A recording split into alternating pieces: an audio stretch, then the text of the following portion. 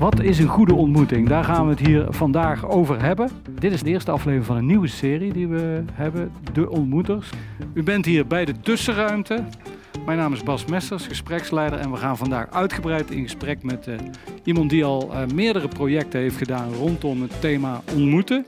Nu gaan we het vooral hebben over Whatever the Weather. Dat project waarbij hij 144 keer op een strand 8 uur lang met voor hem vreemden in gesprek ging. Maar hij heeft ook al in 2007 een jaar lang door Europa gereisd om in 27 landen Europeanen te ontmoeten. En hij heeft een keer zeer grondig de horizon ontmoet in een project dat heette New Horizons, waarbij hij een jaar lang ieder uur de horizon fotografeerde. Vandaag dus in de Tussenruimte de kunst van het ontmoeten, wat hem daartoe bracht. En ook een aantal indringende foto's die hij gemaakt heeft tijdens dat project. Want aan het einde van de wandeling mochten de mensen die met hem meegelopen waren een dag een zelfportret maken. U ziet daar al één voorbeeld daarvan. Daar zullen we het ook nog over hebben straks. Ik ga lekker erbij zitten. En allereerst wilde ik jou vragen en zeggen welkom. En is dit ook welkom als jij een ontmoeting hebt? Is dat ook je eerste woord wat je dan gebruikt? Niet per se. Dat kan van alles zijn. Hoi, fijn dat je er bent. Of eindelijk. Meer het gevoel van welkom dan per se het woord welkom. Maar het is mooi als het samenkomt. Ja. En hoe voel je je nou? Gaan we dat officieel doen? Ja, even op dit moment? Officieel. Ik voel me goed. Ik zit lekker in deze stoel. Die ondersteunt mij goed. Ik heb pijn in mijn pols van het hout hakken. Maar als ik hem stil hou, dan is er niks aan de hand. Ik heb er zin in. Nou, ik voel me relatief ongemakkelijk. Omdat het voor een groep is, deze ontmoeting. Ik vind het ook een mooi experiment. Ik voel me ook de minder geoefende. Jij als ervaringsdeskundige in het ontmoeten. Dus ik vind het wel een spannende ontmoeting. Ik ben benieuwd wat er gaat gebeuren. Wat hoop jij te beleven hier? Ik hoop dat wij een mooie ontmoeting hebben. En dat de mensen die daarbij aanwezig zijn ook het idee hebben, het gevoel hebben dat wij elkaar ontmoeten. Dus wij ontmoeten elkaar hier in gesprek. Maar dat eigenlijk iedereen hier ontmoet. Nou ja, ik hoop ook dat het toch op een of andere manier een natuurlijke bijeenkomst gaat worden. Dat we dadelijk zo in een soort van flow komen. En het lijkt me goed dat jij eerst gewoon jezelf verder introduceert, 10 minuten. En dat we dan in gesprek gaan. Mooi, nou ga ik doen. Ik denk niet dat ik er 10 minuten mee bezig ben. Want wat ik wilde gaan vertellen is dat ik een jaar lang door Europa heb gereisd om 2700 jongeren te interviewen over hun dagelijks leven. En dat ik een boek heb gemaakt over de horizon, die ik een jaar lang ieder uur heb gefotografeerd.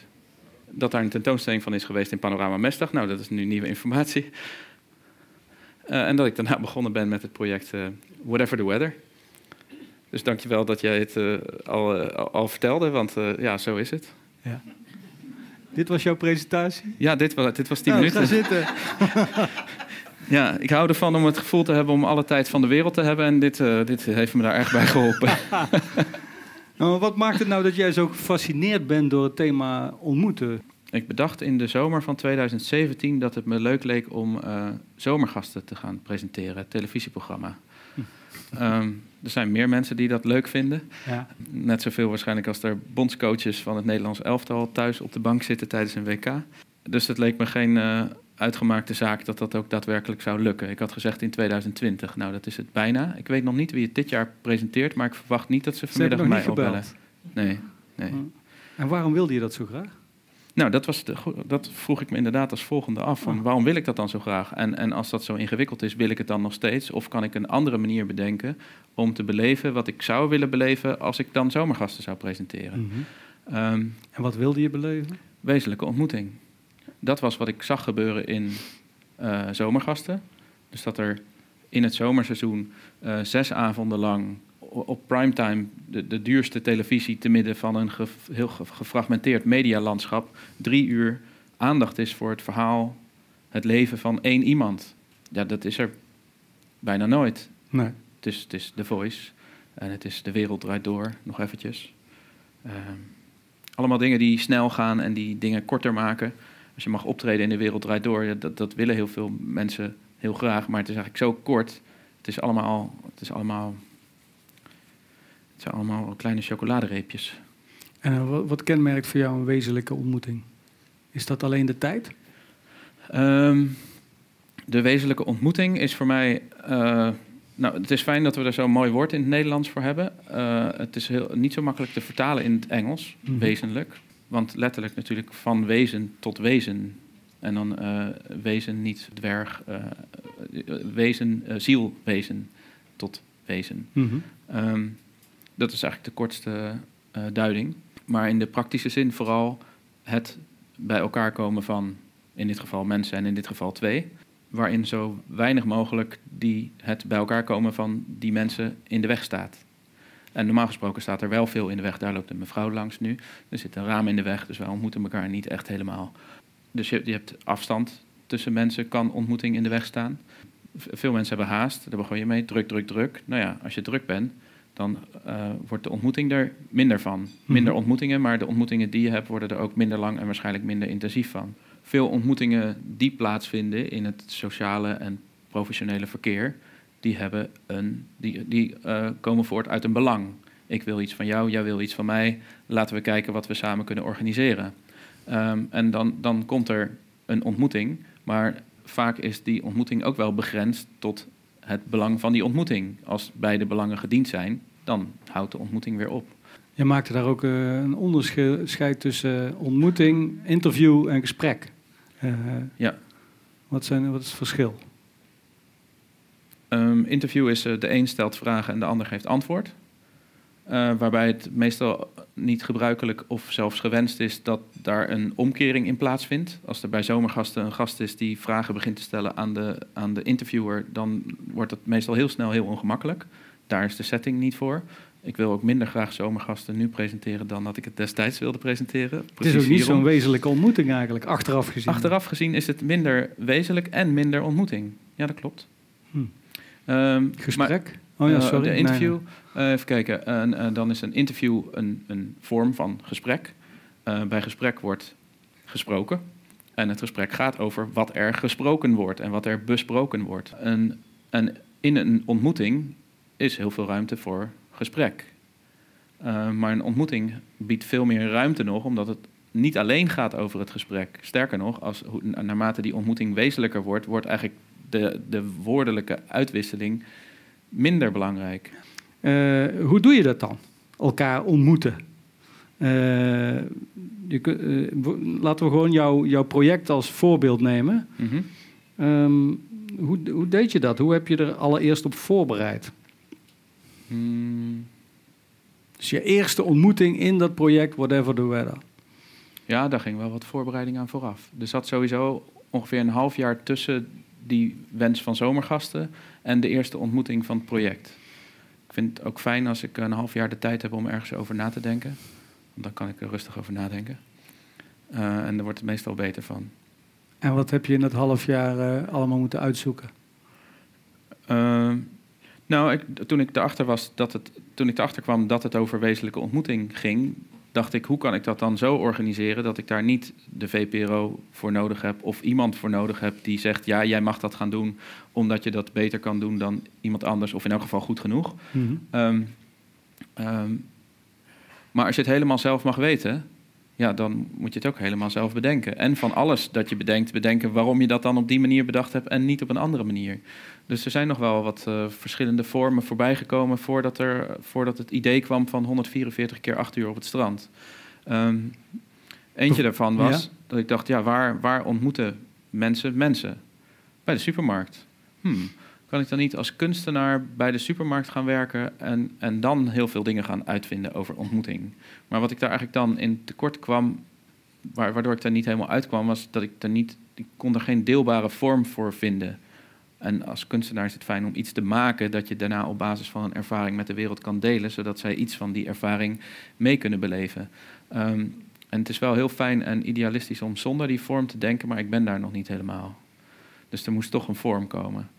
Nou wandelde ik al elke maandag op het strand en dat vond ik heerlijk. En nodigde ik al heel veel mensen uit om mee te komen naar de horizon, die ik in 2012 een jaar lang ieder uur fotografeerde.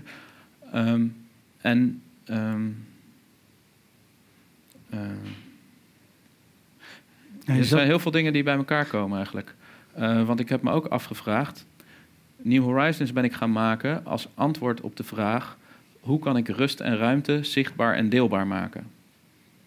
Ja. Het antwoord daarop was door de horizon een jaar lang ieder uur te fotograferen. Maar toen dat project voorbij was... Rust en ruimte zichtbaar, deelbaar maken. Mm-hmm. Dat wilde jij, daar zat jij mee. Ja. Hoe kan ik rust en ruimte zichtbaar, deelbaar maken? Waarom vond je dat belangrijk? Ja, dat is weer een heel ander lang verhaal. Dat stamt uit de zomer van 2011, toen 2012 er aankwam... en mensen het hadden over dat de wereld zou vergaan. En dat ik me wel voor kon stellen dat er een einde zou komen aan de wereld... zoals we die tot dan toe kenden. En dat er iets heel erg zou veranderen... en dat de tijd steeds maar versnelde. En dat ik dacht, wat is er nou nodig om daar goed in te kunnen blijven leven? En dat was rust en ruimte. En toen dacht ik, hoe kan ik dan rust en ruimte... hoe kan ik dat maken, toegankelijk maken voor mensen? Mm-hmm. Oké, maar terug naar het ontmoeten, sorry. Ja, daarin is dan achteraf bezien het fotograferen van iets wat rust en ruimte vertegenwoordigt... een soort tussenstap naar het uitnodigen van mensen... om zelf in real life die rust en ruimte te komen ervaren. En dat ben ik daarna elke week op maandag gaan doen. Dat doe ik nog steeds. Mensen uitnodigen, kom op maandag meewandelen. Dat is een beter begin van de week dan het begin dat de meeste mensen aan hun week geven. En ik vroeg me af, en als er dan rust en ruimte is... waar kun je die dan het mooiste voor inzetten? Je kunt rust en ruimte gebruiken om achterover te gaan zitten en Netflixen bijvoorbeeld. Daar was die rust en ruimte van de horizon niet bij uitstek voor bedoeld. Maar wel voor wezenlijke ontmoeting, bleek. Dus dat was ook weer een lijntje dat me bij die ontmoeting bracht. En bij het strand als locatie, de werkdag als tijdseenheid. Het was 8 uur lang, 9 uur, van 9 tot 5. Dus ik kon daar altijd dan over zeggen dat ik me 9 tot 5 mentaliteit kunstmatig in leven probeerde te houden voor mezelf. Maar ook om mensen dus uit te nodigen, te beleven wat je tijdens een dag allemaal kunt beleven. Waarvan... Als je niet op kantoor zit. Als je bijvoorbeeld, niet iedereen zit op kantoor, maar zeker van werkdagen hebben we zo'n vast omkaderd idee van wat je in 8 uur kan doen en hoe je die 8 uur vol krijgt, dat het wel extra interessant is om dan te bekijken dat als er 8 uur geen invulling is en alleen maar ruimte, wat er dan gebeurt. En dat is een heel groot verschil. Nou, dan heb je die 8 uur, dan heb je nog 144 keer. Dat was eigenlijk vrij willekeurig. Ik vond het een mooi getal.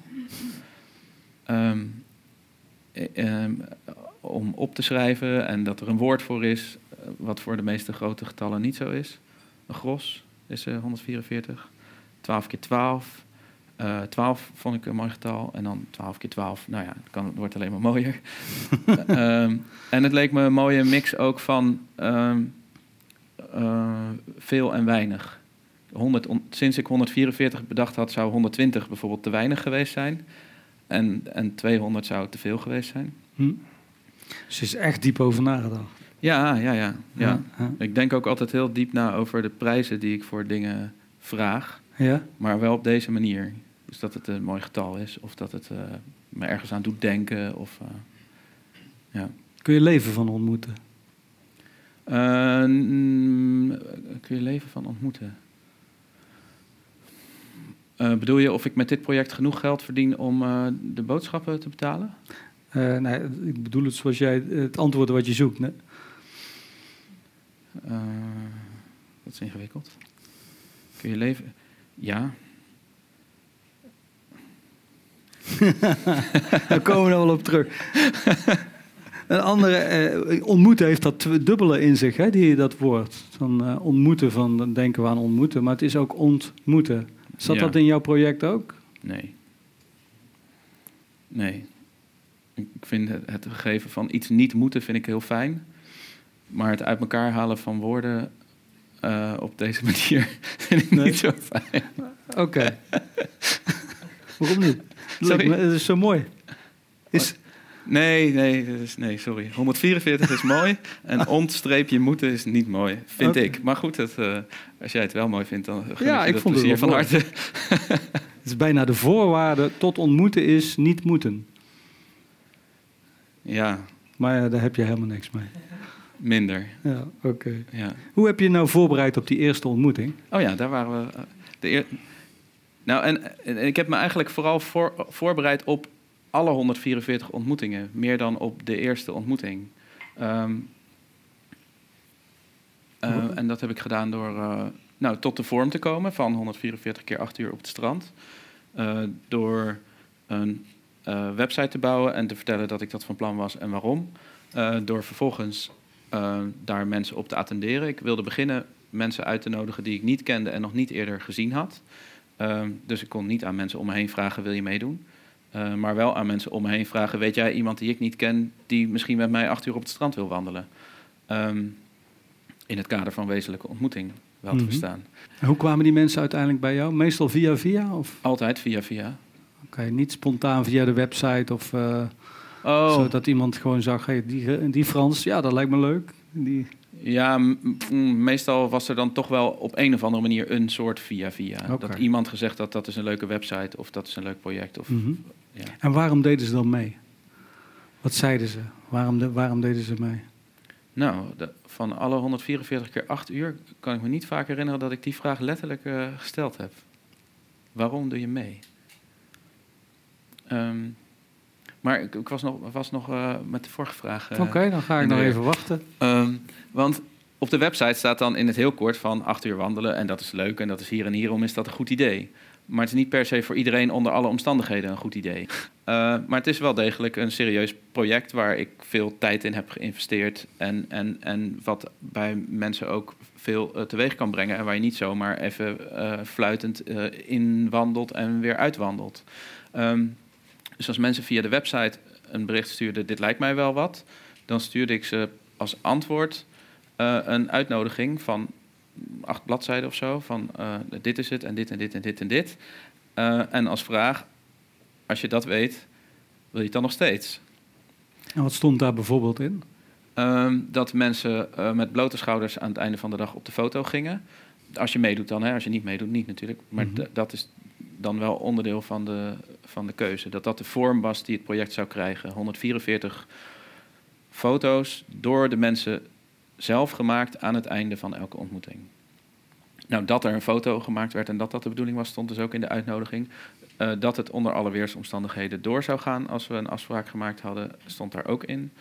Iets over wie ik was, want het waren onbekenden, dus dan is het wel fijn om je even voor te stellen. Die begon met welkom. De uitnodiging begon met welkom. Ja, kijk. Ja. Weersomstandigheden, kleding, dat ik geen therapeut ben en dat het ook geen datingadvertentie betreft. Ja. Het stond er allemaal nog meer in. Nou, allemaal hele handige, praktische dingen die je moet weten om 8 uur lang niet te kunnen weten wat je gaat doen. En zijn er mensen die afhaakten? Ja, de eerste haakte gelijk af.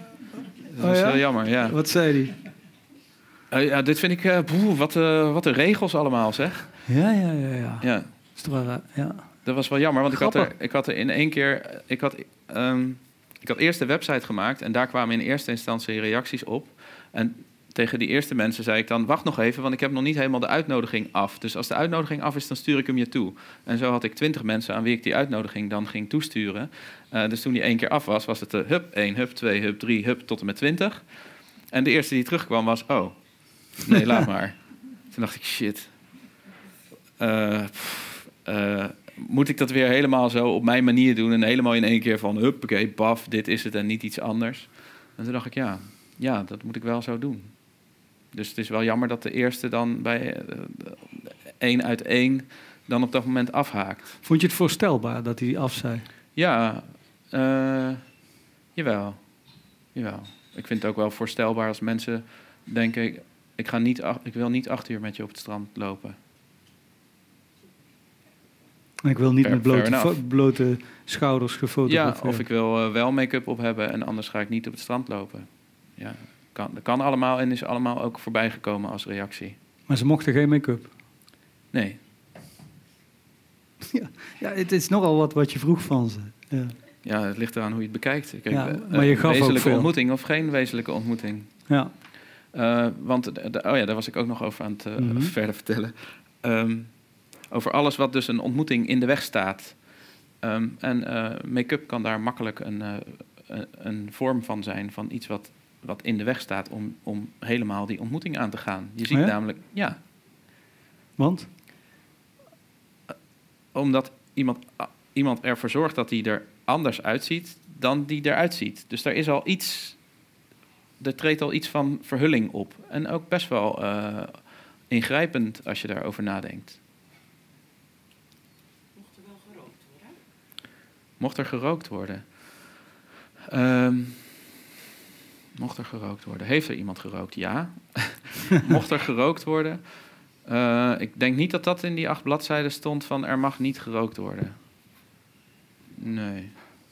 Maar er stond bijvoorbeeld wel in dat als je zou willen voorbereiden op een of andere manier op de dagen daarvoor, dat het fijn zou zijn om rustig aan te doen, dingen rustiger te doen dan je anders zou doen. En bijvoorbeeld minder of geen cafeïne of alcohol tot je te nemen. En ik heb zelf nooit gerookt, dus aan nicotine heb ik niet echt gedacht, maar of roken. Omdat een vriendin van mij ooit zei, die was gestopt met roken. Ze zei, dat heb ik gedaan, omdat als je rookt, verstop je je achter een rookgordijn. Omdat je net vertelt over make-up. Dus een soort masker opdoen of verstoppen. Dus daarom moest ik aan dat verhaal van grappig. haar denken. Goeie reden. Vandaar. Ja. En of het dan een rookgordijn is of de verslaving of de handeling. Er gebeurt inderdaad iets in de tussenruimte. Als dat niet gebeurt, waarschijnlijk die ontmoeting ten goede komt. Maar ja, in andere contexten is het weer dat mensen bij elkaar komen juist omdat ze roken. Want dan komen ze elkaar tegen buiten het café en heb je een vuurtje en ontstaat er een gesprek of interview of ontmoeting. Heb je het gevoel dat je voldoende hebt verteld over de voorbereiding nu? Of wil je nog iets daarover vertellen? Ja, jawel. Dus ja, dat met die onbekende mensen er dus van tevoren steeds wel 3 of 4 contactmomenten al waren en afstemmingsmomenten om tot het moment te komen dat we elkaar ontmoeten bij de waterpomp. Dus eerst zag iemand de website, dan reageerde iemand daarop. Daar reageerde ik op met de uitnodiging en de vraag, weet je het zeker? Daar reageerde diegene op met ja of nee, of nog iets anders. Ook wel leuk om straks iets over te vertellen. Dan het kiezen van een datum, dan het bevestigen van de datum, dan een paar dagen van tevoren het herinneren aan de bevestiging met weersvoorspelling en routebeschrijving. Dus er ging wel wat aan elke ontmoeting al vooraf. Onderhandelingen, of dat toch niet? Nee, er wordt niet onderhandeld. Ja, Dus informatie. Ja. En je wou nog iets vertellen over het nee en ja? Ja, en over dat onderhandelen. Er vindt afstemming plaats. Maar onderhandelen, er is niet echt iets te onderhandelen. Nee. Je doet mee of je doet niet mee. Ja. En als je meedoet, dan doen we het op deze manier. En dan is het wel aan mij uit te leggen waarom ik denk dat die manier een goede manier is om tot wezenlijke ontmoeting te komen. Maar dat bestaat er vooral uit dat mensen die 8 uur ruimte is heel veel ruimte die voor veel mensen niet. Het is moeilijk om je daar een voorstelling van te maken. En doordat het moeilijk is om je er een voorstelling van te maken, is het ook moeilijk om je erop voor te bereiden. Want waar bereid je je op voor als je niet weet wat je gaat beleven? Toch? Mm-hmm. Ja. Dan is het dus handig om mensen uit te leggen hoe ze zich wel kunnen voorbereiden. En als je dat als regels ziet, van ik moet het zo doen en anders mag ik niet meedoen, of ik moet het zo doen, want anders dan krijg ik op mijn kop of weet ik veel wat, dan zijn dat heel erg regels. Maar als je dat ziet als, ik kan volgen hoe dit de vrije ruimte van die ontmoeting dient, dan ineens zijn al die regels geen regels meer, maar een heel goed idee. Van hoe kun je anders verwachten dat je kunt voorbereiden op 8 uur ruimte? Maar dat kan iemand wel op verschillende manieren zien. Mijn idee is dat je, als je ruimte wilt beleven, dat het fijn is dat die ruimte een kader heeft. En doordat er een kader is, en is het fijn als dat kader minimaal is, dat er maximale ruimte kan ontstaan. Maar als er geen kader is, dan Dat is een soort brood bakken in een oven waar geen dak op zit. Oké. En als ze dan kwamen, kunnen we daar al... ben gewoon nieuwsgierig. Ja. Dan kwamen ze aanwandelen en dan zat ik bij de waterpomp. Of soms dan was ik iets later dan degene... Ik vroeg altijd mensen om te zorgen dat ze op tijd waren. En dan waren ze soms iets eerder dan op tijd. Dus dan was ik wel ook op tijd, bedoel ik. Maar dan waren zij er wel eerder dan ik. Dat gebeurde ook. En dan kwamen ze en dan? Je kende hem niet, je had meestal niet gezien, die persoon? Of altijd niet gezien? Aan het begin van het project helemaal niet. Dus de eerste 48 waren volstrekte onbekenden. En na een tijdje in het project dacht ik... als ik wezenlijke ontmoeting in zijn geheel wil onderzoeken als fenomeen... dan kan ik dat niet alleen maar doen met mensen die ik nog niet ken. Oh, okay. Dus toen ben ik ook mensen gaan uitnodigen of in de gelegenheid stellen... om wel mee te doen. Dat was wel grappig, want er waren dus in het begin mensen die zeiden... ja, maar hoe goed kennen we elkaar nou helemaal? En ik wil meedoen en waarom mag ik niet meedoen? En dan ging ik uitleggen... we hebben elkaar gezien, we kennen elkaar. Ja, daar kun je hele discussies over hebben. Wanneer ken je iemand? Maar nee, sorry. En dan later in het project van... ik ben daar gelegenheid voor aan het maken. Dus je zei toen dat je wilde. Wil je nog steeds? En dan waren er wel mensen die zeiden... nou ja. We kunnen ook een keer koffie drinken. 8 uur? Ik bedoel, ik ken je al. Ja, en dan was het een soort van omgekeerd. Dus dan wilden ze het toch niet zo heel graag. Maar dan was het misschien dat ze het niet leuk vonden... dat ze eerst niet mee mochten doen. Dat eigenlijk een belangrijke reden was om mee te willen doen. Nou ja, goed, ingewikkeld. Maar toen, er kwam iemand aanlopen. Ja. En dan? Ja, begroeting met een hand... En hoi, en ik ben Bruno en de ander, ik ben de ander. Ja, er zitten hier ook mensen in de zaal volgens mij... die een ontmoeting hebben gelopen met jou, hè? Ja, misschien vind ik het wel leuk om te horen van iemand die gelopen heeft. Dan kwam je aan? Jan kende ik niet, dus dat is het beste om te vragen. Kwam je aan, dus, volgens mij zag ik jou aankomen fietsen, was ik er al. Ik vond het fascinerend om het te gaan doen, maar dat vroeg je niet. Dat is een goede. Dat mag je er best bij zeggen. Waarom deed je het? Zullen we eerst even. Waarom heb je daaraan meegedaan? Nou, ik had iets van 8 uur. Ik ben ook iemand die wordt beperkt in de tijd, in het dagelijks leven, zoals jullie allemaal. 8 uur uitwaaieren en het over alles hebben. Dat vond ik een spannend idee met iemand die je niet kent. En de beloning tussen aanhalingstekens, de foto, dat vond ik ook wel een spannend idee. Want hoe ziet je kop eruit als je bent afgepeld na 8 uur in weer en wind? En daar had ik me in die zin goed op voorbereid dat ik al 2 weken op vakantie was geweest. maar wat ik niet wist van tevoren, stel je nou voor, het was oktober, het kan verschrikkelijk pestweer zijn. Ja. Ja, en ongeacht het weer... ik dacht, nou ja, goed, dan zal het moeten. Maar we hadden geluk, dat zag ik 2 weken van tevoren al aankomen op de weerplaats, zou dat het goed ging komen. Dus, je was er echt mee bezig? Ja, natuurlijk. Ja. Het interessante vond ik, je gaat boven je tijdlijn hangen, de tijdlijn van je leven. Je praat, het is niet confronterend, want je wandelt naast elkaar. Het kan wel confronterend zijn, maar ja, ik vond het een heel mooi project. En wat gebeurde er bij aankomst? Dat was je beginvraag. Ja. Toen dacht ik, jezus, gaat hij nou die hele tocht 8 uur lang met het zware statief lopen? Ja, en dat deed hij. Zo, ja. En was je binnen een minuut aan het wandelen? Ja, dat ging vrij rap, want je gaat bij de waterpomp, dat ligt achter de duinen. Dus dan doorklief je de duinen en dan loop je richting zee. En dan denk je, 8 uur, dat is verschrikkelijk lang. Maar op een gegeven moment keer je om. Dan denk je, we zijn dus op de helft. Nou ja, vanaf de helft gaat alles snel. De vakantie, de bankrekening, het leven. Dus eigenlijk was het helemaal niet zo lang. En ik had het idee dat ik nog niet uitgepraat was na 8 uur. Oké. Maar dat komt omdat ik niet zo effectief... spreek, kennelijk. En wie was de spreker van de 2? Ik denk dat ik de meeste spreektijd had. Maar Bruno had toch ook wel tientallen procenten volgens mij. Oké. Mag ik je foto laten zien? Ja. Oh, ja? Zo zie je eruit met 2 weken vakantie en 8 uur wandelen. Er is wel wat gebeurd, ja. Hij heeft hem gemaakt. Ik was het hier. Hier stak nog iemand een vinger op die mee had gelopen ergens. Ja. Wat was de eerste... Jij kende Bruno wel, volgens mij. Ja, ik kende Bruno wel en daarom zag ik een beetje op tegen die 8 uur met Bruno.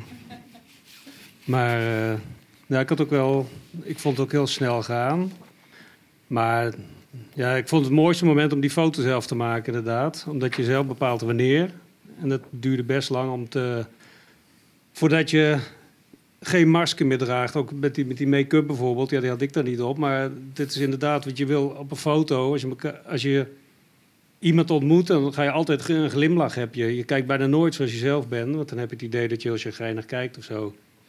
Als je gewoon neutraal kijkt, zonder ook maar spieren te gebruiken. Dus dat is heel moeilijk om dat moment te pakken.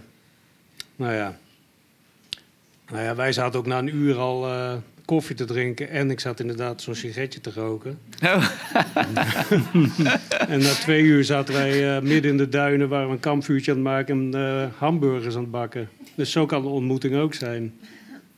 Maar Ja, die had dat Peter ik nooit meegenomen, meegemaakt met zo, Bruno. En sowieso was ik nooit hamburgers gaan bakken in de duinen. Kipburgers. Kipburgers. Ja. Ja. En nog één vraag voor jou. Wat was de opmerking of het moment, wil je er iets over zeggen, wat je het meest is bijgebleven?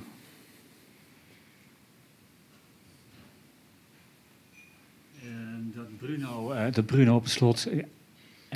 ik zei... We zijn nog niet uit. Ik zei op een gegeven moment, we zijn nog niet uitgesproken. En je hebt het nog niet eens over die draak van mijn moeder gehad. Dat herinner ik me dat je dat zei, ja. Oh, wat jammer, zei hij toen. Maar toen waren de 8 uur voorbij. Ja. Ja, dat was op Dus een daar heb je stukje nog steeds niet terugwandelen over naar de gehad. waterpomp. Nee, volgens mij niet. Nee. Sorry, We wat was hebben het laatste? elkaar wel een aantal keren ontmoet, maar ik heb het nog niet over mijn moeder gehad. Ja, er is nog wel iets achteraan gekomen. Maar dat je dat zei, is me meer bijgebleven dan de verhalen die er achteraan kwamen. Oké. Ja. Oh, sorry, dankjewel. We hebben een stukje overgeslagen dan dat eerst bij de waterpomp gebeurde voordat we begonnen te wandelen. En dat was het inchecken. De 3 vragen die jij net aan het begin stelde. Ja. Daarom vroeg ik, gaan we het officieel doen? Ja. Elke ontmoeting begon met 3 vragen aan mij om te beantwoorden en aan de ander om te beantwoorden. Hoe voel je je? Hoe heb je je voorbereid? Wat hoop je te beleven? Eindigend met ik ben er. En als we dat allebei gedaan hadden, dan gingen we aan de wandeling beginnen. Sindsdien doe ik dat ook vaak bij andere ontmoetingen, bijvoorbeeld werkafspraken. Kun je ze nog eens herhalen, die 3 vragen? Ja. Zodat we ze kunnen opschrijven Nou, en bewijzen van spreken. Maar ik vind het wel leuk om ze nog eens te horen. hoe voel je je? Ja? Dat is een belangrijke vraag om je af te vragen. Was ook een goede oefening voor mij om dat 144 keer verplicht daarover na te denken. Of na te voelen. Mm-hmm. Waarom was dat een belangrijke vraag voor zo'n onderzoek? Nou, omdat als je 8 uur iets met iemand gaat doen, bekend of onbekend, is het fijn om van tevoren even te checken, hoe voel ik me eigenlijk? Of je je energiek voelt of juist helemaal niet, is alvast 1 ding. Of je je ziek voelt of niet, maakt ook nogal wat uit voor hoe je die dag samen vormgeeft en de verantwoordelijkheid draagt. Dat is ook goed voor de ander om dat te weten, natuurlijk. Goed van elkaar om te weten. Ja. Goed voor jezelf om even bij stil te staan. Mm-hmm. Ja, een soort nulmeting aan het begin. Waardoor je ook aan het einde je nog eens, als je wilt, kunt afvragen, hoe voel ik me? En kunt vaststellen dat je je beter voelt. Ja. Of minder goed. En Leider, was er ook een van de 144, hoe voel je je? Bij mij was het ook wel eens nee. Ja, welke was bij de ander de meest opvallende antwoord? Oh, dat weet ik niet meer. Het zijn ook niet per se vragen om de inhoud. Het is meer voor het afstemmen. Ja. Dit is meer, ik vraag het nu meer journalistiek, inderdaad. Gericht op de meer inhoud. Interview. Ja. Nee, het gaat meer over het afstemmingsproces. Dus wat begint bij de website en dan de uitnodiging en dan tot aan de waterpomp. En dan in het moment zelf ook even kijken, waar staan we? Wat gaan we beleven? En dat is een tweede vraag. Ja? Hoe heb je je voorbereid? Ja. Derde vraag, wat hoop je te beleven? Ja. En bij hoe heb je je voorbereid? Waarom had je die erin zitten?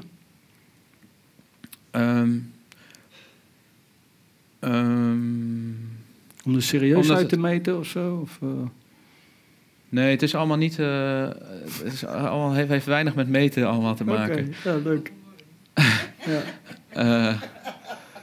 Dat als iemand zegt, nee, ik heb me niet voorbereid. Strafwerk. Ja, laat dan maar. Laat dan maar, ja. Eerst naar huis, ja. Nou, die incheckvragen die heb ik meegenomen ooit uit een wat praktischere setting, waarbij het wel degelijk de bedoeling was om iets te gaan doen waarop mensen zich hadden voorbereid. En dan is het fijn om even kenbaar te maken hoe je je hebt voorbereid. Mm-hmm. En ook daar om jezelf te realiseren dat zelfs als je denkt dat je je niet hebt voorbereid, dat je je ook hebt voorbereid, want je bent er. Ja. Ik ben hier nu. Ja. Dat komt omdat ik me heb voorbereid. Als ik me niet had voorbereid, was ik hier niet geweest. Nee. Had je alle kanten op kunnen lopen. Dan had ik heel erg anders kunnen zijn. Ja, dat zijn belangrijke dingen. Dingen ook die overgeslagen worden ten koste van de wezenlijkheid van ontmoetingen. En sommige ontmoetingen is dat voor de verantwoordelijkheid van de twee mensen die elkaar toevallig ontmoeten en denken, nou ja, dit is voor ons wel genoeg. Maar als je bedenkt dat er congressen worden georganiseerd voor mensen voor 600 mensen die op datzelfde moment anders aan het werk zouden zijn, waar ze voor betaald zouden krijgen en dan nu op een congres zijn. En als er dan niet de tijd wordt genomen om even vast te stellen dat ze met z'n allen op dat congres zijn en waarom ze daar met z'n allen zijn, ja, dan blijft iedereen ook vrolijk doorrollen in zijn eigen wereld tot aan de bitterballen. Met de telefoon en de sigaret en en dan zijn die 600 mensen bij elkaar, keer hun dagsalaris. En aan het einde van de dag hebben ze een tiende bereikt van wat ze op basis van het bij elkaar komen zouden hebben kunnen bereikt. Het is een gedeelde wereld creëren eigenlijk. Een gedeelde gemeenschappelijkheid. Ja. Een gedeelde ruimte, zoals jij noemt. Gedeelde ruimte en ook werkbare materie. Want de materie die boven komt, is van ons allebei. Daar kunnen wij allebei over beschikken. We kunnen er allebei mee werken. We kunnen ons er allebei door laten inspireren. Er komt iets tot stand dat er eerst niet was. En als je die gezamenlijkheid minder erkent of je daar minder bewust van bent, is het zeer waarschijnlijk dat er veel minder tot stand komt. Want ik zeg iets en jij zegt iets en we zeggen allebei iets tegen elkaar en aan het einde is het afgelopen. Mm-hmm. En misschien hebben we dan iets voor elkaar gekregen en misschien niet. Heb je het boek over de Vira gelezen, De Ontsporing? Ja, nee, dat is een ander boek. Nee. Nou, daar gaat het precies op deze manier helemaal verkeerd. Omdat ze precies de dingen doen waarvan je kunt verwachten dat wantrouwen en problemen veroorzaakt, wat het ook doet. Nou goed, zijspoor. De derde vraag was? Wat hoop je te beleven? Wat hoop je te beleven? Ja, ook een fijne richtinggever van hoe je daar dan allebei voor kunt zorgen dat dat inderdaad gebeurt. Ja. En dan, ik ben er, nou ja, nogmaals de bevestiging van, ik ben er, ik ben hier, nu aangekomen. Dat is bijna een ritueelachtige ja, is het ook, ja. En als je dat met z'n tweeën doet, met z'n tweeën een ontmoeting is nog relatief overzichtelijk. Je hebt namelijk met z'n tweeën 1 relatie te managen. Mm-hmm. Als je met z'n drieën bent, heb je tussen 3 mensen 3 relaties te managen. Als je met z'n vieren bent, heb je 6 relaties te managen. Dus heel snel, met meer mensen, wordt het veel ingewikkelder om je te verhouden tot tot hoe het gaat. Mm-hmm. In de tussenruimte. Ja.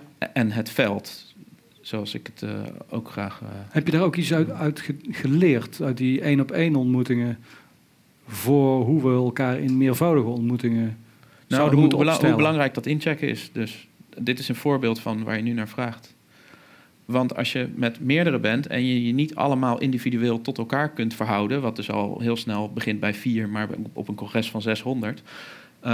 is de vraag, hoe kun je een gemeenschappelijke sfeer creëren, zodat iedereen verantwoordelijkheid kan dragen voor wat hij bijdraagt aan wat daar gebeurt. Mm-hmm. En als je dan vaststelt dat er oneindig veel relaties zijn, maar in die context 1 veld is, dat als je dat veld met elkaar maakt en je samen tot dat veld verhoudt, dat het dan wel manageable is dan al niet meer het goede woord, omdat het dan niet meer gaat over manager, maar over mede vormgeven.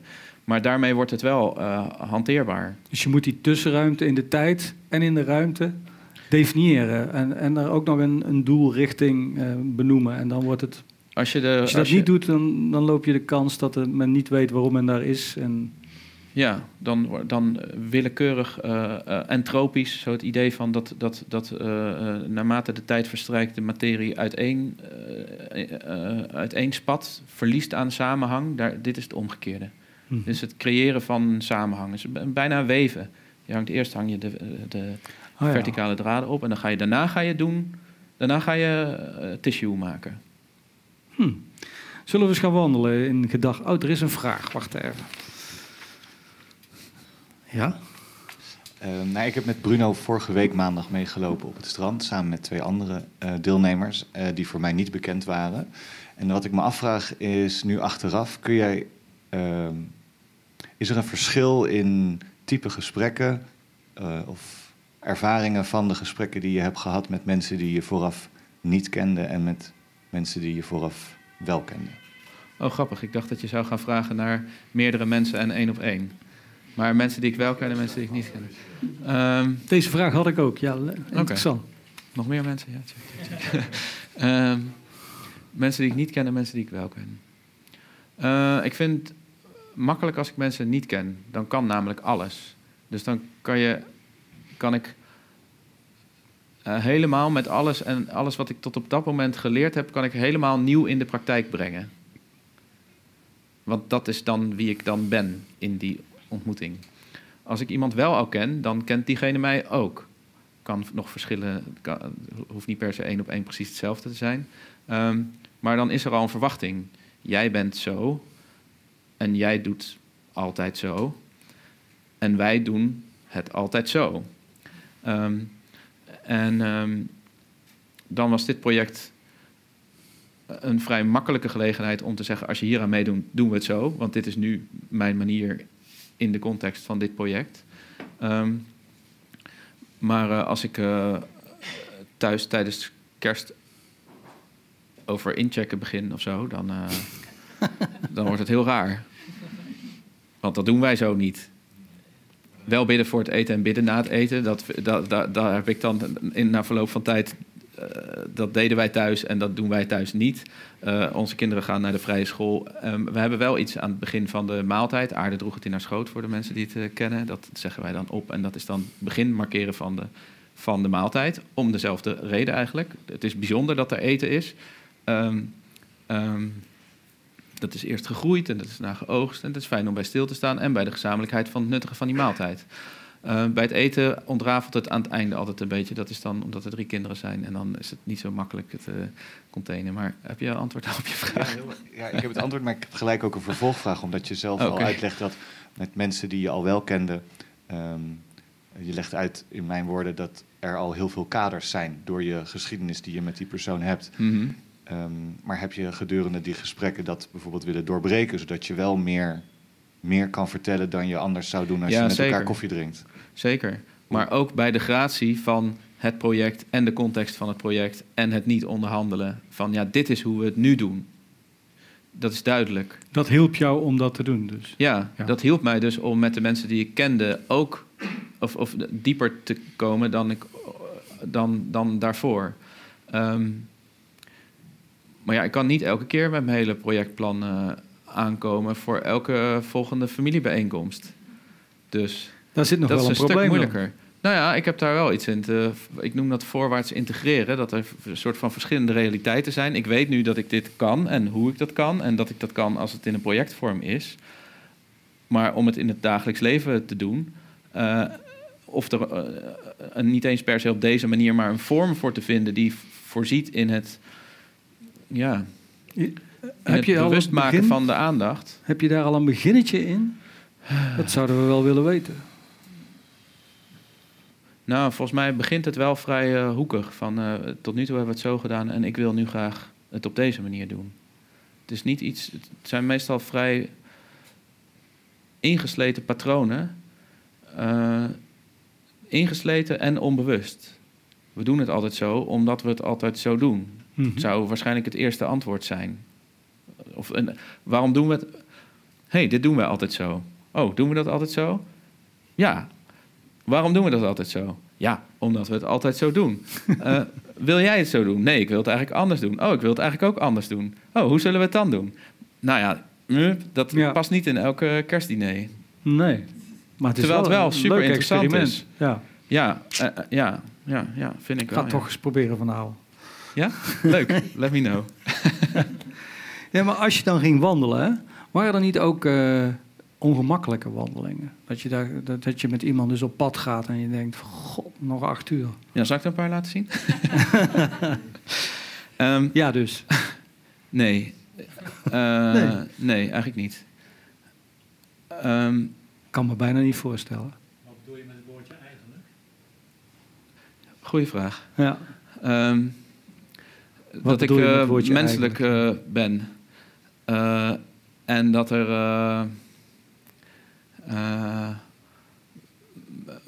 wel momenten van ongemak zijn. Maar er kan ongemak zijn dat alles blokkeert. Of er kan ongemak zijn dat je dat was even ongemakkelijk, niks aan de hand.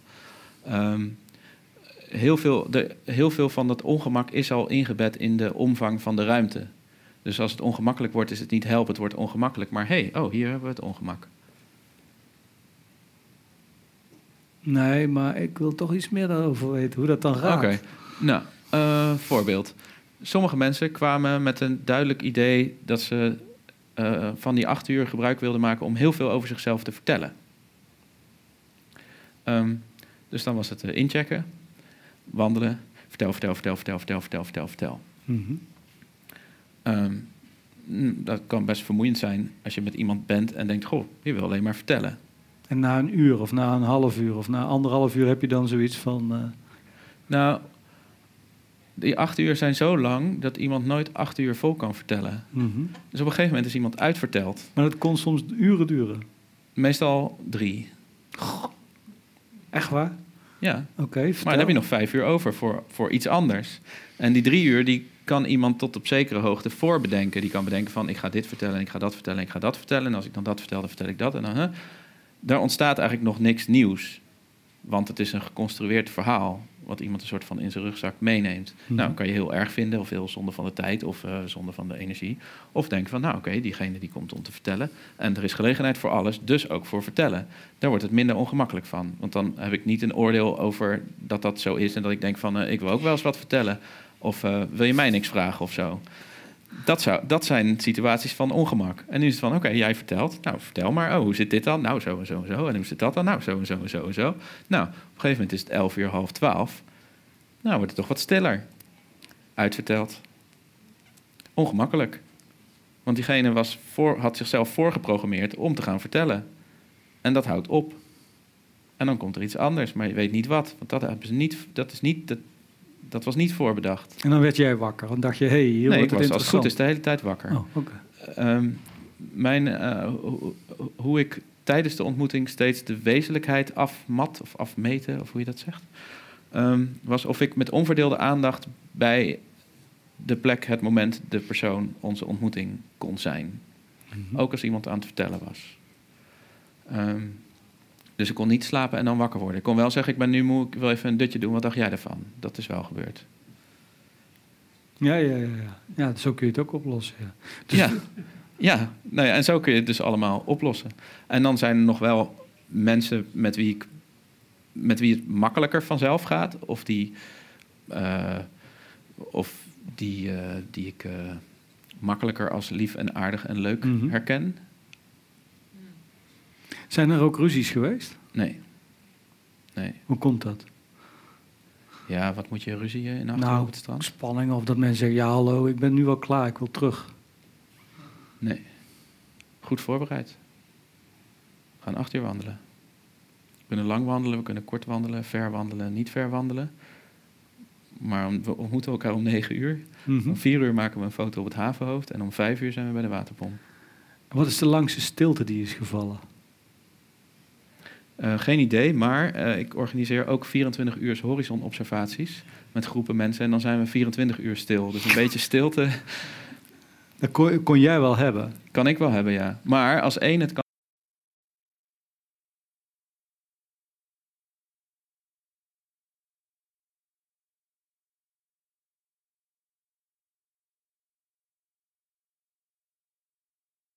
de stilte, als je van tevoren samen hebt vastgesteld dat stilte oké is en onderdeel ervan. Sommige mensen zeiden bij het inchecken, ik hoop tijdens de dag ook een paar momenten van stilte te beleven. En dan zeiden ze op een gegeven moment tijdens de dag van, nou, ik vind het nu even lekker om even daar te lopen. Of dan zei ik van, ik heb zin in een middagdutje. Mhm. Heb je daar ook zin in? Maakt Dus niet het was eens uit. functioneel dat je veel tijd had, want daardoor kon je ook veel dingen doen of zijsporen. En het was functioneel dat je veel ruimte had van het strand. Ja. Want je kon bij wijze van spreken ook 100 meter van elkaar gaan lopen. Ja. En Dat met deed een je aantal ook mensen wel heb ik, als het zo uitkwam. Ja. Of 100 stappen met je ogen dicht en dan allebei. En dan daarna kijken waar je uitkomt.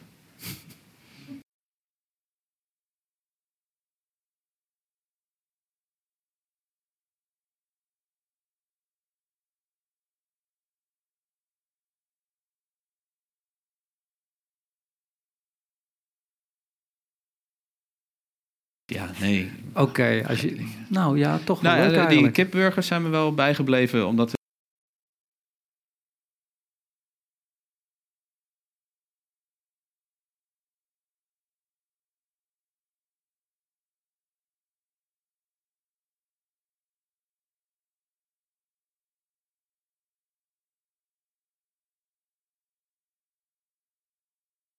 Zo?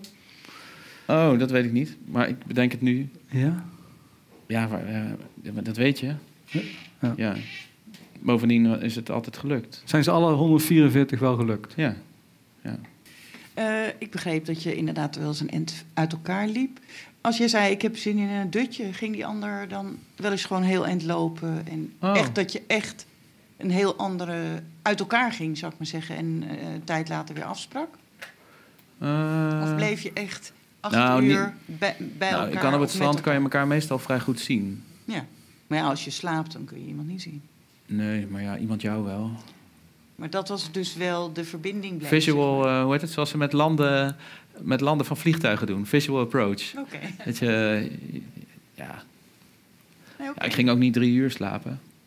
Maar soms even na de lunch of zo, zaten we ergens en dan dacht ik van, En soms ging die ander dan wandelen, of soms dacht die andere, god, dat was nou nooit in me opgekomen. Maar nu je het zegt, maar... Ja. Ben je blij dat het project voorbij is? Toen het net voorbij was ik wel blij dat het voorbij was. Niet Waarom? eens zozeer... Ja, goeie. Het was vrij spannend om een jaar lang 3 dagen per week vrij te nemen om op het strand te gaan wandelen. En in 2 resterende werkdagen al het werk en alle verdiensten te organiseren. En dat begon me naar het einde van het project toe begon me dat wat zwaar te wegen. Economische zorgen. Ja, zo omschrijf ik het liefste niet, maar zo zou je het kunnen noemen. Ja. Want je had geen startkapitaal hiervoor, zullen we maar zeggen. Nee, ik het had zijn wel. toch 3 dagen in de week die je kwijt bent. Ja, 60% van mijn tijd. Ja, dus hoe had je dat... Mag ik dat vragen? Zeker. Ik ben nogal gewend om te doen waar ik zin in heb. Oh ja? Nou, met overleg, zonder overleg, dat lukt niet zo goed meer. En me dan niet te laten tegenhouden doordat dat economisch uitdagend is. Ik vind het ook belangrijk om dat te doen. Om tot iets te komen dat er wezenlijk toe doet. Anders doet het er economisch toe. En er zijn al heel veel dingen die er economisch toe doen, maar waar de wereld niet zoveel mooier van wordt.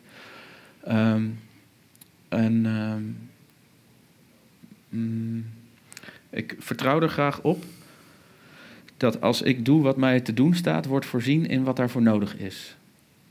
Dus het bestaat uit 2 delen. 2 vragen die dat oplevert. 1, wat staat mij te doen? 2, wat is daarvoor nodig? Nou, wat mij te doen stond, had ik het gevoel 144 keer 8 uur op het strand. Duidelijk. Mm-hmm. Wat is daarvoor nodig? €5.000 bedrijfswinst per maand. Minder belasting is 3500, gedeeld door met z'n 5. Nou ja, en dan heb je, dat is wat er thuis nodig was. En daar houdt het dan eigenlijk op. het denkwerk. Ik weet wat me te doen staat. Ik weet wat er voor nodig is. Dan ga ik het doen. En dan is het wel altijd de vraag of het goed komt en hoe het goed komt. Mm-hmm. Maar de ervaring is tot nu toe dat het tot nu toe altijd goed gekomen is. Ook met dit project? Ook met dit project. Oké. Ja. Sterker nog, aan het einde van het project dacht ik... straks heb ik weer 5 werkdagen tot mijn beschikking. Maar ik had tijdsinspanning en geldopbrengsten losgekoppeld... om te kijken of dat werkte. Nou, dat werkte dus tijdens het project. Mm-hmm. Maar na het project kwam het me eigenlijk beter uit om niet te geloven dat het werkte... want dan zou ik 2,5 keer zoveel kunnen verdienen. Want ik had weer 2,5 keer zoveel tijd. Maar ja, ik had net bewezen dat ik het uit elkaar kon trekken... en toen kreeg ik het niet meer bij elkaar. En dan was de vraag, hoe nu? Want tijdens Whatever the Weather wist ik heel goed wat mij te doen stond. En het was ook heel duidelijk wat er nodig was. Maar toen het project afgelopen was... wist ik iets minder duidelijk wat me te doen stond. Dus je was eigenlijk heel efficiënt gedurende dat project daardoor? Ja. Want je had je grenzen vastgesteld en die kon je bereiken. En als je niet zeg maar in zo'n project zit en het meer tijd tot je beschikking hebt... Dan kan het er ook lastiger van worden. En ik herinner mezelf dezelfde ervaring van de laatste keer dat ik ooit in dienstverband werkte. Het laatste was dat ik voor een telecombedrijf werkte en verantwoordelijk was met een andere collega voor de deelnames en overnames. En toen wilde ik parttime gaan werken. Nou, binnen een telecombedrijf en in dat werk, dat vonden ze niet zo'n goed idee, maar ja, uiteindelijk viel er niks te onderhandelen. Ja. Dus kwam het er toch. En toen had ik een jaar lang elke maand een week vrij. En zij dachten van, dan gaat het dus minder worden wat hij presteert. Daarom dachten ze dat ze dan ook met 3/4 van mijn salaris konden betalen. Maar ik had gezegd, ik wil hetzelfde werk van 4 weken nu in 3 weken gaan doen. En dat heeft voor mij dezelfde waarde. Dus ik wil en die week vrij en met behoud van salaris. Nou, daar zeiden ze eerst van, hallo. Word jij maar kunstenaar, dat weet je toch. Nee, dat zeiden ze niet, nee. Nee. Zullen we eens even naar die foto's gaan kijken? Ja, is heel goed. Want we hadden bedacht... Oh, nee, het is niet goed. Is het niet goed? Het niet goed is. Ja, je onderbreekt nu voor mij. Sorry. Oké. Als dat zo is, dan... Wat is jouw vraag nog? Jij was in een verhaal... Nee, wat was de vraag in de first Je place? was in je verhaal over 3 weken werken, in 3 weken doen wat je in 4 weken kon. Dat paste in hetzelfde verhaal als wat staat mij te doen en wat heb ik nodig. En ik had het gevoel dat er nog geen einde was. Het abrupt, dat voelde ik. Maar is er dan een vraag die bij is blijven hangen? Nee, ik zal wel even verder praten hoe het verder gaat. Ja, de rest van het verhaal was dat ik toen ja gezegd heb tegen 3/4 van de tijd voor 3/4 van het salaris. En dat ik erbij gezegd heb, maar ik ga wel laten zien dat dit is wat ik wil. Ik wil dezelfde waarde leveren in dezelfde tijd. En toen waren zij zo sportief om tijdens dat jaar in verschillende stappen eigenlijk dat salaris terug te brengen naar volledig, maar dan voor 3/4 van de tijd. Dus dat vond ik wel heel cool. En zo zijn er vaker coole en wonderbaarlijke ontwikkelingen die ervoor zorgen dat het allemaal werkt. Zijn er nog andere vragen? Zullen we dat eerst doen? Uit de zaal misschien nu? Ja? Mevrouw van Buitenlandse Zaken. Ja, ik hou me mijn vraag gaat over hoe zo'n ontmoeting voor jou wordt afgerond. Want je hebt een wezenlijke ontmoeting en gaat het dan door? Want je kent elkaar heel erg. Of was het makkelijk om af te ronden? Of wilde je eigenlijk nog contact houden? Of wilden die mensen contact met jou houden? Hoe ging dat verder? Er was in elk geval nog contact als onderdeel van de ontmoeting. Dus we maakten de foto om 4 uur op het havenhoofd. Dan hadden we nog een uur om terug te lopen naar de waterpomp waar we begonnen waren. Daar bekeken we de foto's en checkten we uit. De andere kant van het inchecken. Met de vraag, wat van wat je beleefd hebt wil je graag meenemen? En meestal het elkaar bedanken voor het doorbrengen van de dag samen. En dan vertelde ik dat ik binnen 2 weken de foto erbij zou zetten op de website en dan een mailtje zou sturen met de vraag, en hoe is het nu? Of is er nog iets in het kader van de ontmoeting te delen, te vertellen of te vragen. En daarmee was het eigenlijk afgerond binnen het kader van het project. En alles wat daarop volgde was dan weer buiten het project. Maar er zijn vriendschappen uit ontstaan en ik hou niet zo van kennisschappen, maar verschillende gradaties van elkaar nog wel zien.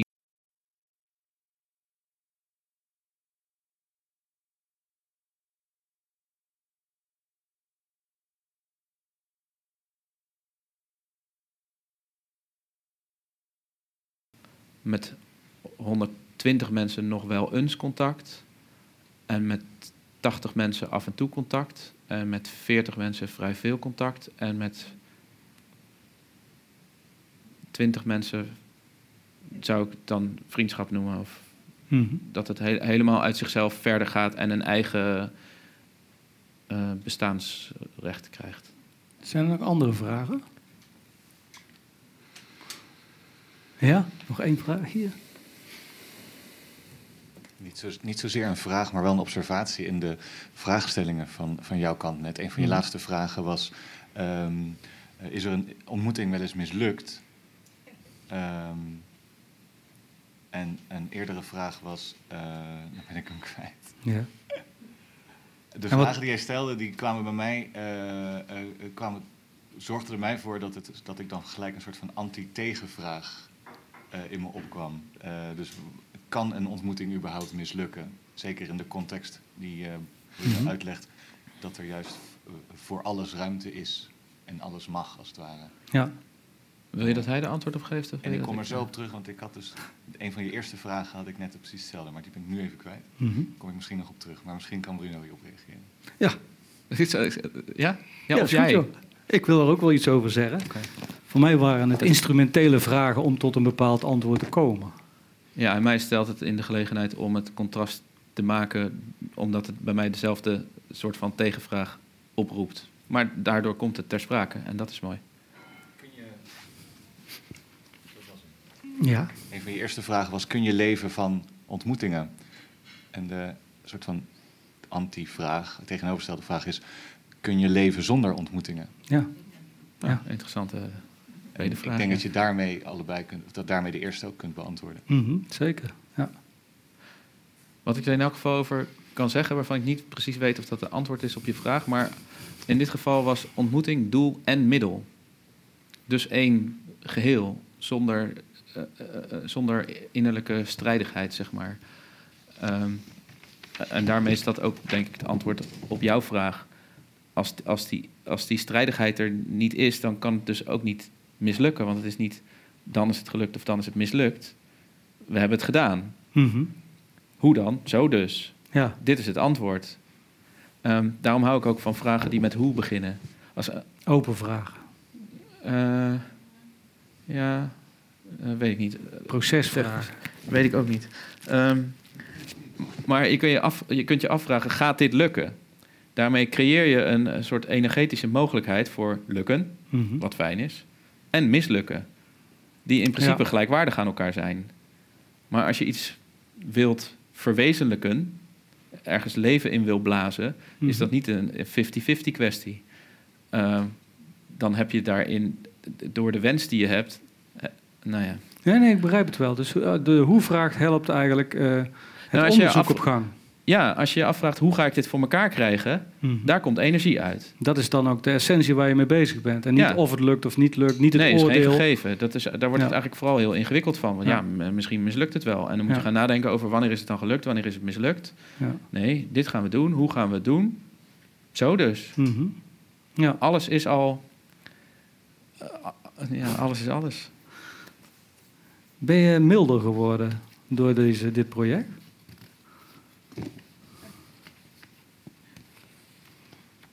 Peter, help me. Peter kende ik wel, hij is mijn buurman en we hebben al samen fototentoonstelling georganiseerd. Maar jij bent natuurlijk al jaren bezig met ontmoetingen. Wacht even. Ja? Ja, dan ga ik ook een soort serieus antwoord geven. Mensen, ik heb jou jaren geleden ontmoet. Nee, ik denk dat jij in de loop van de jaren inderdaad milder bent geworden. Of anders bent gaan denken, anders bent gaan ontmoeten. En ik denk ook dat je meer bent gaan geven, zeg maar. Vroeger, toen je nog jong was, zeg maar. Ja. Toen wilde je vooral dingen horen, hoe mensen het doen en over een project. Dat zoog je dan helemaal op. Ja, nu ben je daar wat milder in, denk ik. Of meer luisterend, meer gevend, denk ik ook. Hoi, dank je. Wil je daar eerst zelf nog iets op zeggen? Want de vraag was aan jou. Het sluit aan. Nou ja, dit is de eerste keer dat ik je verhaal hoor, maar ik vraag me een beetje af waar deze vraag vandaan komt. Van ben je milder geworden? Want ja, ik heb niet een referentiekader, maar... maar die vraag komt er niet, die is niet gericht op hoe hij was, want ik ken hem niet zoals hij was. Ja. Maar meer van, het idee dat we deze serie programmeren, heeft met mij te maken met het feit dat we niet te veel vanuit vooroordelen naar elkaar, met elkaar om moeten gaan. En dat als je meer tijd en ruimte neemt, dus ruimer ontmoet, wellicht dat je dan milder wordt. Daar komt mijn vraag vandaan. Ja, die context was voor mij niet helemaal duidelijk. En ik vraag me ook af in de zin, daarvoor moet je volgens mij ook een soort van startpunt hebben. Een nulmeting. Ja, toch? Ja. Anders kan je voor mij niet zeggen van of je dan milder bent geworden of niet. Nou, het is wel interessant om te kijken of wezenlijke ontmoeting een verzachtende werking op je heeft. Ja, dat is de vraag. Oké, ja. Dank voor de hulp. Ja, dat is zo. En dus op de omgang met elkaar ook wellicht. Ja, zeker. Zeker. Al die dingen die je weghaalt, die in de weg kunnen staan, waarvan ik noemde de tijdsdruk, de fysieke ruimte, de angst, schaamte, oordeel, gedoe, belangen. Als dat er allemaal niet is, dan kom je veel dichter bij het bewustzijn dat we voorbij alle verschillen hetzelfde zijn. Het fascinerende is dat je 144 ontmoetingen hebt gehad en je zegt dat, op mijn brute vraag van is er één mislukt, zeg je nee, want we gaan er op een andere manier in en daardoor is dat helemaal niet de issue. En als je dat realiseert en dat ervaart, als we dat in de samenleving op de een of andere manier beter ons zouden realiseren, dat zou wel wat opleveren. Maar nu komt een beetje de jongen met 2 herooms boven kijken. Met 2 wat, hè? 2 priesters in de familie, dan krijg je dat. Oh, oké. Ja, dat hebben ze niet voor niks uitgevonden. Hier is nog een vraag. Van tevoren wist jij dat je niet zou gebruiken van de tekst die gedeeld zou worden met jou. Mm-hmm. Na die 144 levensverhalen, heb je er niet een beetje spijt van dat je daar niks van gebruikt? Of vind je dat voldoende gestold in die 144 smoelwerken die je hebt gefotografeerd? Of heb laten fotograferen? Ik zou niet willen dat het stolt.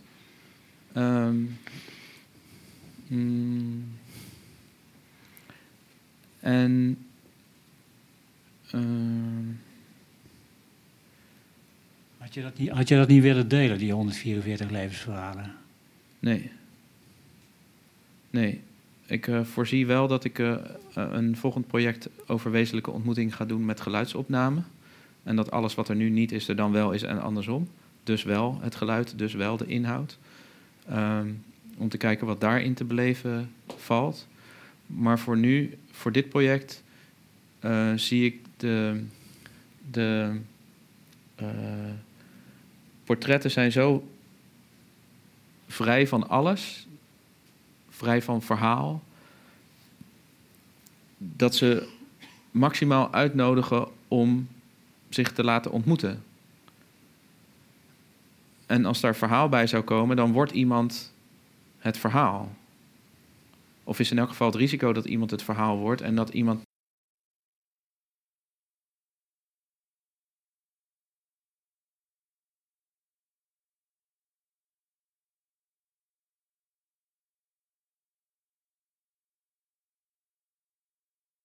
echt kunt ontmoeten of zo? Is dat wat je nou, probeert te zeggen? Ik zie, vaak gaat het over het verhaal als ik geloof dat de wezenlijke ontmoeting voorbij het verhaal plaatsvindt. En als je het verhaal terug in de weg plaatst, het is beter dan geen ontmoeting, Maar het ontneemt wel het zicht op de werkelijke ontmoeting. En verhindert ook het doorgeven van de uitnodiging tot wezenlijke ontmoeting. Die zou er minder van worden als hier een verhaal bij staat. Wist je dat je ons 8 uur moest afpeigeren om dit mooie beeld te krijgen? Wist ik dat ik jullie 8 uur moest afpellen? Afpeigeren? Afpeigeren. Ja, want je bent inderdaad... Ja, ik heb dat nooit als afpeigeren bedacht. Maar goed, mijn idee van 8 uur buiten zijn is zo heerlijk dat... en mensen vroegen ook, is je conditie er beter van geworden? Nou, dat merk je dus niet, omdat het dag op dag is. Waar ik het wel aan merkte, was dat mensen... na dat e-mailtje van je foto staat online... terugschreven van, nou, ik had nog wel een week spierpijn. En dan was ik de volgende dag alweer gewoon aan het wandelen. En wat daar ook nog interessant is om te zeggen... is dat ik mezelf aan het begin van het project had voorgenomen... om elke dag te eindigen met meer energie dan waar ik de dag mee begonnen was.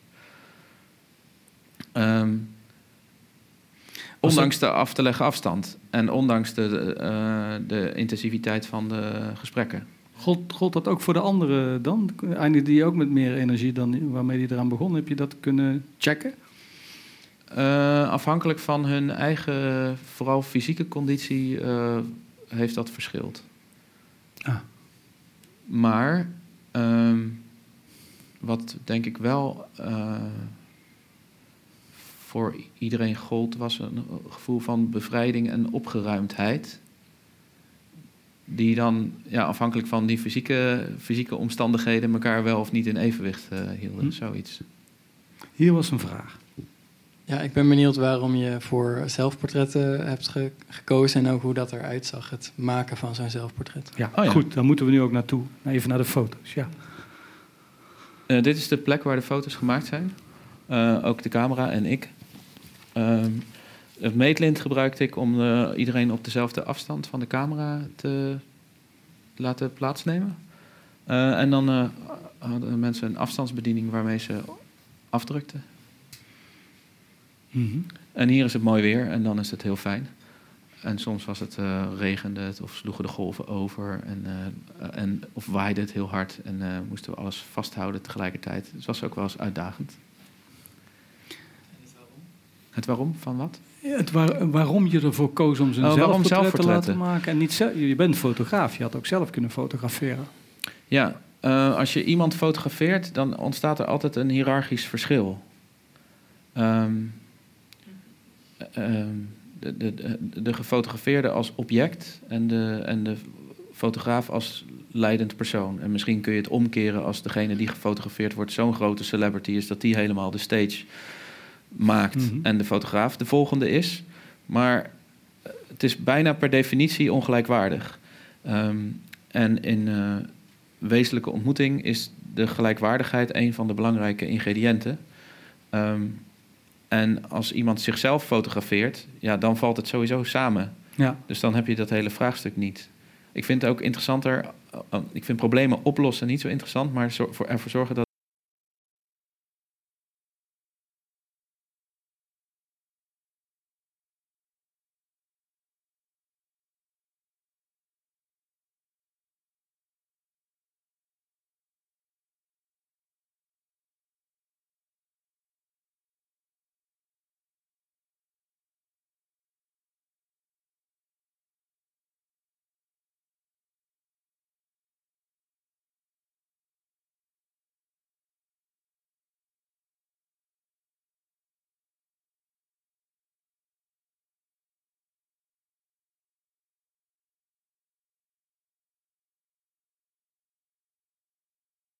en waarde van onverdeelde aandacht.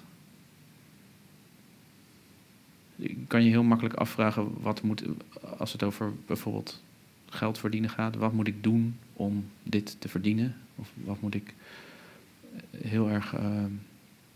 dat wordt makkelijk heel erg actie is meer reactie. Als ik dat doe, dan gebeurt er dat. Terwijl wij weten maar zo weinig van hoe alles met elkaar samenhangt, dat je eigenlijk beter het beste kan doen dat je je voor mogelijk kan houden en dan hopen dat de rest vanzelf gebeurt. Ik heb ook altijd het idee dat je eigenlijk maar de helft hoeft te doen van wat je wil bereiken, als datgene wat je wil bereiken in lijn is met waar je voor gemaakt bent en waartoe je op aard bent. Maar dat je wel heel goed moet weten wat je dan gaat doen, welke helft je daarvan gaat doen, en die helft moet je dan wel helemaal doen. Je kan niet 47% van de ene kant en dan denken van nou, die 3% laat maar, en die 3% van de andere kant. Nou ja, het is als ik denk dat het is als moestuinen aanleggen. Je doet iets, je maakt het veld, probeer je zo vruchtbaar mogelijk te maken en je zaait dat op een zo goed mogelijke manier en je zorgt er op een zo goed mogelijke manier voor. Maar het moet zelf groeien. En in dat groeien zit zoveel meer vermogen dan jij aan een grassprietje zou kunnen trekken. Dan kan je hele boeken schrijven over het trekken aan grassprietjes. Ik kan je beter afvragen wanneer je wel iets moet doen en wanneer je niet iets moet doen. Dus ja, ook een groot besef van niet weten wel vertrouwen. Ontroert je als je het vertelt, lijkt wel. Nou, het is ook een groot gegeven en een hoopvol gegeven. En om me daar bewust van te zijn. Dus dat stemt tot dankbaarheid, inderdaad. Dat is het, denk ik. Mooi. We wilden iets nog proberen iemand naar de foto te laten kijken, hè? Ik heb het zelf een keer gedaan, maar het is wel. Wie zou een foto willen kiezen of die foto willen nemen en daar gewoon eens hoe lang naar kijken? Een minuutje. En jouw idee is ten overstaan van, dus de een iemand kijkt en de andere kijken hoe de ene kijkt en kijken mee, toch? Ja, en die ene zegt dan wat er dan gebeurt als je een minuut naar zo'n foto kijkt. Wie wil dat doen? Ja? Dan mag u op die... Ja.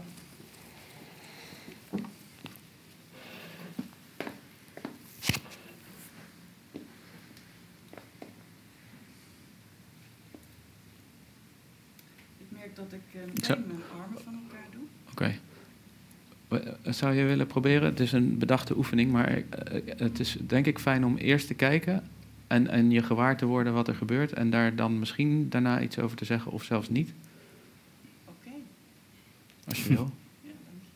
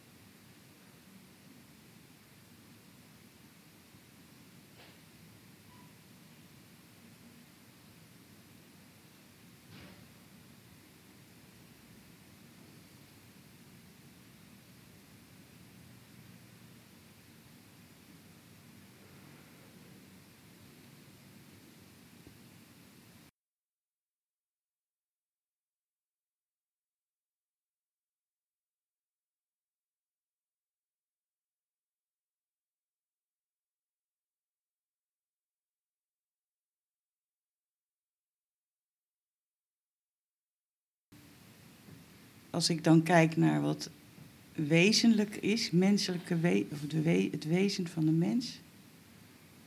En we zoomen in op wat jij net zei over... We leven in een onvoorstelbaar veld. Wat er allemaal mogelijk is en wat ons verbindt. En wat we er zelf allemaal tussen weghalen of ertussen laten komen. En dat valt hier weg. En dat wil ik omschrijven als liefhebben.